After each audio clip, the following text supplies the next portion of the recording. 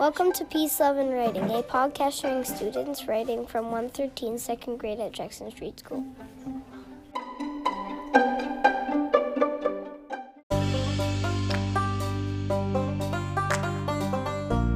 My name is Madison, and I am reading Brother Bother. One morning, I woke up to a pillow on my face. I tried to push it off, but I could not. I finally pushed the pillow off my face, and I realized that my brother was doing it. I yelled, "Stop it!" My mom turned around and yelled, "Hey!" Mason was so frightened, he jumped off the bed. Mom said, "Go to your room." So Mason stomped off to his room. I could tell he was unhappy, and I was surely happy about that.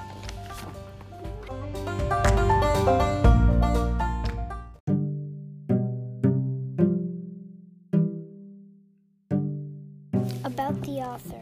I love ice cream, I love pets, I love writing and reading. My name is Madison.